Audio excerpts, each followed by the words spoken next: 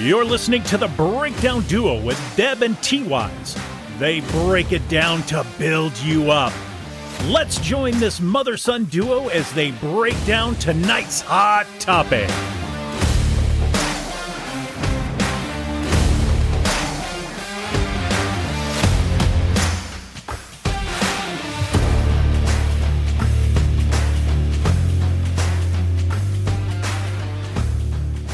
Hey everyone, this is Deb with the Breakdown Duo. And guess what? Tyler is not here today, but we're going to give it a shot. And Tyler's down with the flu. It's been quite a week. We just kind of seem that it seems like we just keep piling these weeks on top of each other. But I thought I'd have a chat with you today. I have been kayaking quite a bit this last week. And I thought how fun to talk about some of the lessons that I have learned from kayaking.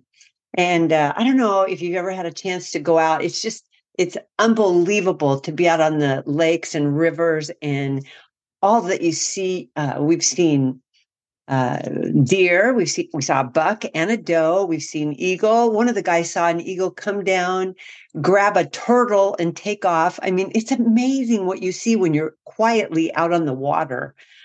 So one of the things I thought would be fun to talk about, though, is we always go in a group. And it kind of reminds me a lot about the church experience. So I want you to be thinking about that as I talk to you about my kayaking experiences. You know, many people go by themselves. They just want that solitude and they go out there. I honestly can't imagine being out there all by myself. I don't think it'd be fun. I would like the solitude, but there's just too many things that could happen. So I like to go with a group. And this week, I think there were about 8 of us that went. And it's interesting because when you go kayaking, at least for us, there's always a leader. And our leader is very good because not only does he lead the team, but he goes out prior to wherever we're going. If it's a river, he goes out and checks it to make sure we can get through it. And wherever the tough parts are, that we can make it through those areas. And he just kind of does a really good job preparing. And so that makes it much easier for everyone else. We know where to park the trucks, where to leave the trucks. He just does a good job of getting everything ready. Interestingly enough, though, he's also a teacher, because when we all get in the water and we start and we come to the first rapid, usually he's the one that leads us through the first rapid. And depending on how bad it is, everybody follows him. If it's not too bad, it's just a little bit bumpy here and there and a few twists and currents. Then we kind of all find our own way through the rapid. But if we come to one that is really going quite quickly, and usually, I don't know why this is, but when you're in a river and you're on a turn and the current's going, right towards the bank, there's always some big tree stump sticking out or something. And the minute you hit that rapid, it's like everything in that rapid is pushing you to that tree stump and to your sure death. That's what it feels like. And so I like to stay back and watch a few people go through that so I know how hard to paddle and when to start paddling. Our leader just takes off and he just leads us right through it and usually picks the best path. But it's interesting because there are several of us that like to stay back and follow. But on the other hand, I love how he always challenges them. So somebody will say, hey, I'm going to go ahead and go through the rapid. He's like, go for it. He might suggest, stay to the left, don't get caught up in the thing, but he lets them go. He's not overprotective. So it's pretty fun to watch one of the other ladies or one of the other guys just charge through it. And then you've got everybody in the back giving instruction and watching. And so it's just a lot of fun. And then, in a group of 8, there's always the playful one. The one that literally just makes everything fun. We always take water guns. And when we went this week, it wasn't necessarily the warmest day of the week. So it was kind of chilly out there. There was cloud cover. And so the playful one always had this gun and he always shoots you in the back. So, then that water just runs down the back of your life jacket and you sit in it for the next 20 minutes. But he's so fun. You can't help. He's kind of a rascal.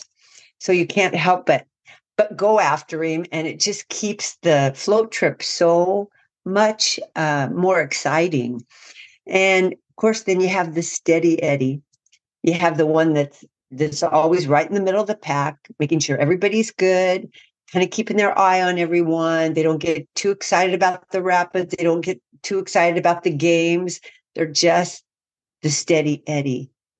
And then always you have the daredevil, the one that if there's a branch sticking out, they go right for it and then try at the last minute to go around it. And we're all screaming and watching. And it's just kind of amazing to see the whole day. And I hope as I'm talking, you're thinking about a church and how well this would go with like the body of Christ, because we have those who prepare when we go kayaking. We have a guide. We have people who watch each other.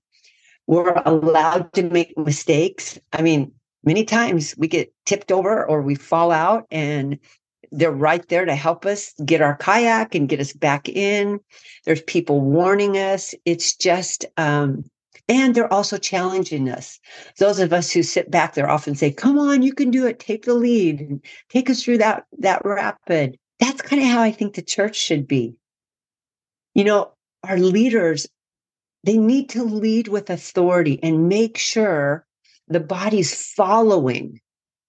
Our leader doesn't just get out in front and leave us all. He's right there. And we know, we respect that authority and we're thankful for it. But at the same time, he's always teaching and he's always trying to get somebody else to take the lead. He doesn't have to lead. I think that's really, really important when we're part of a church, that our leaders are mentoring and passing that baton on to the next generation and the next generation. And I see it in worship all the time. We get younger and younger kids that they might get up there and no expression, they don't move. But the more I watch the worship team pour into them, the more natural they become and they begin to truly lead in worship. But they have to be given that opportunity. And, I just think you need those steady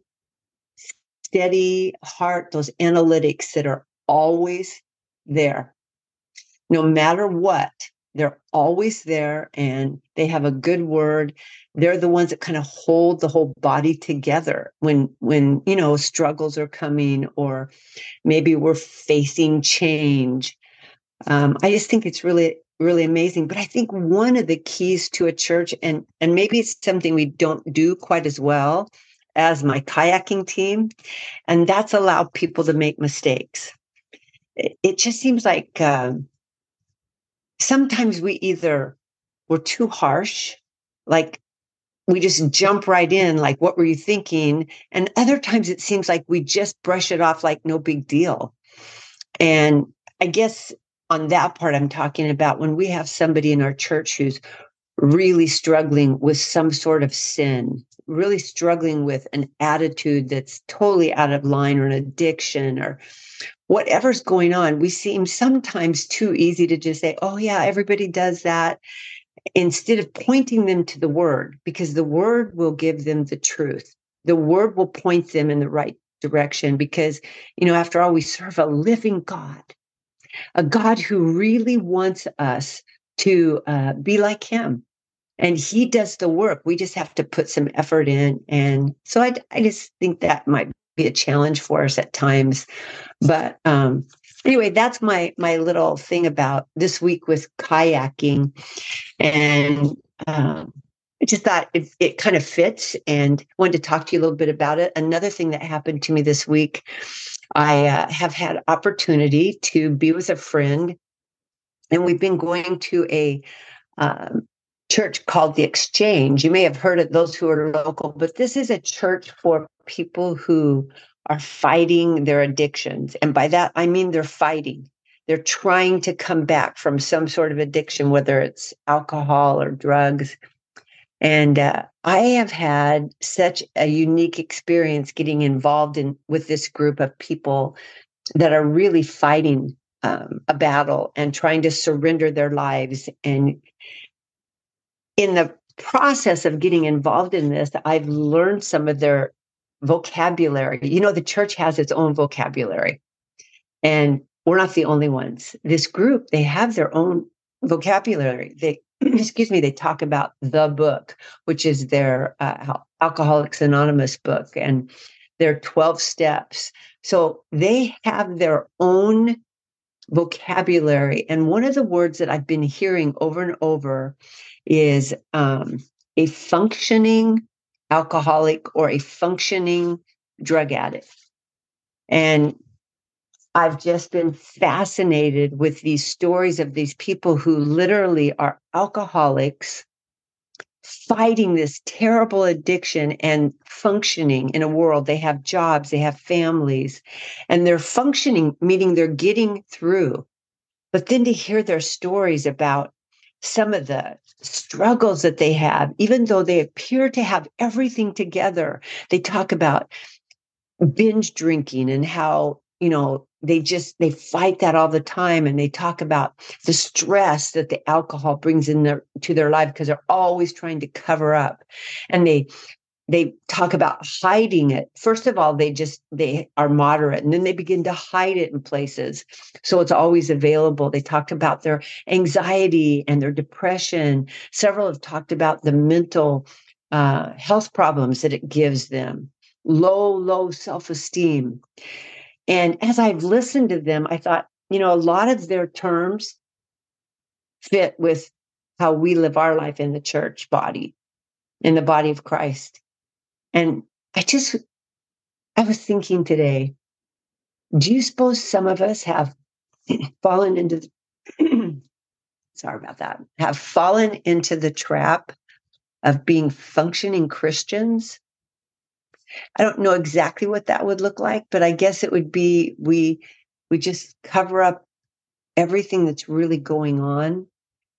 And we just have this pretense. We go to church, we're in fellowship, but our very soul is in danger because we literally have no relationship. It's all lip service. Anyway, I think we'll talk more about that when Tyler's back, but just really been thinking about that. And maybe you can let me know what some of your thoughts are. Well, this is not something that I look forward to ever doing again, but I didn't want to let you down without a podcast. So I hope you've enjoyed listening. And I just want to remind everybody, I am getting so close. I know I keep saying this, but we've done the final edits. My videos are done. We literally could publish my new Bible study within the next couple of weeks if everything comes together. So pray for us.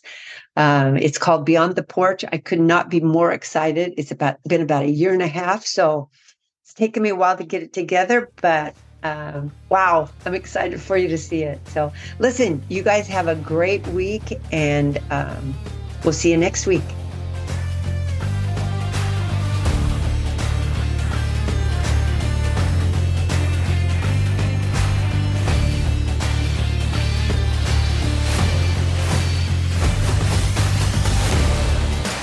Thank you for joining this broadcast with the breakdown duo of Deb and T-Wise. Share this podcast with someone it might help and hit subscribe. See you next week as the duo breaks it down to build you up.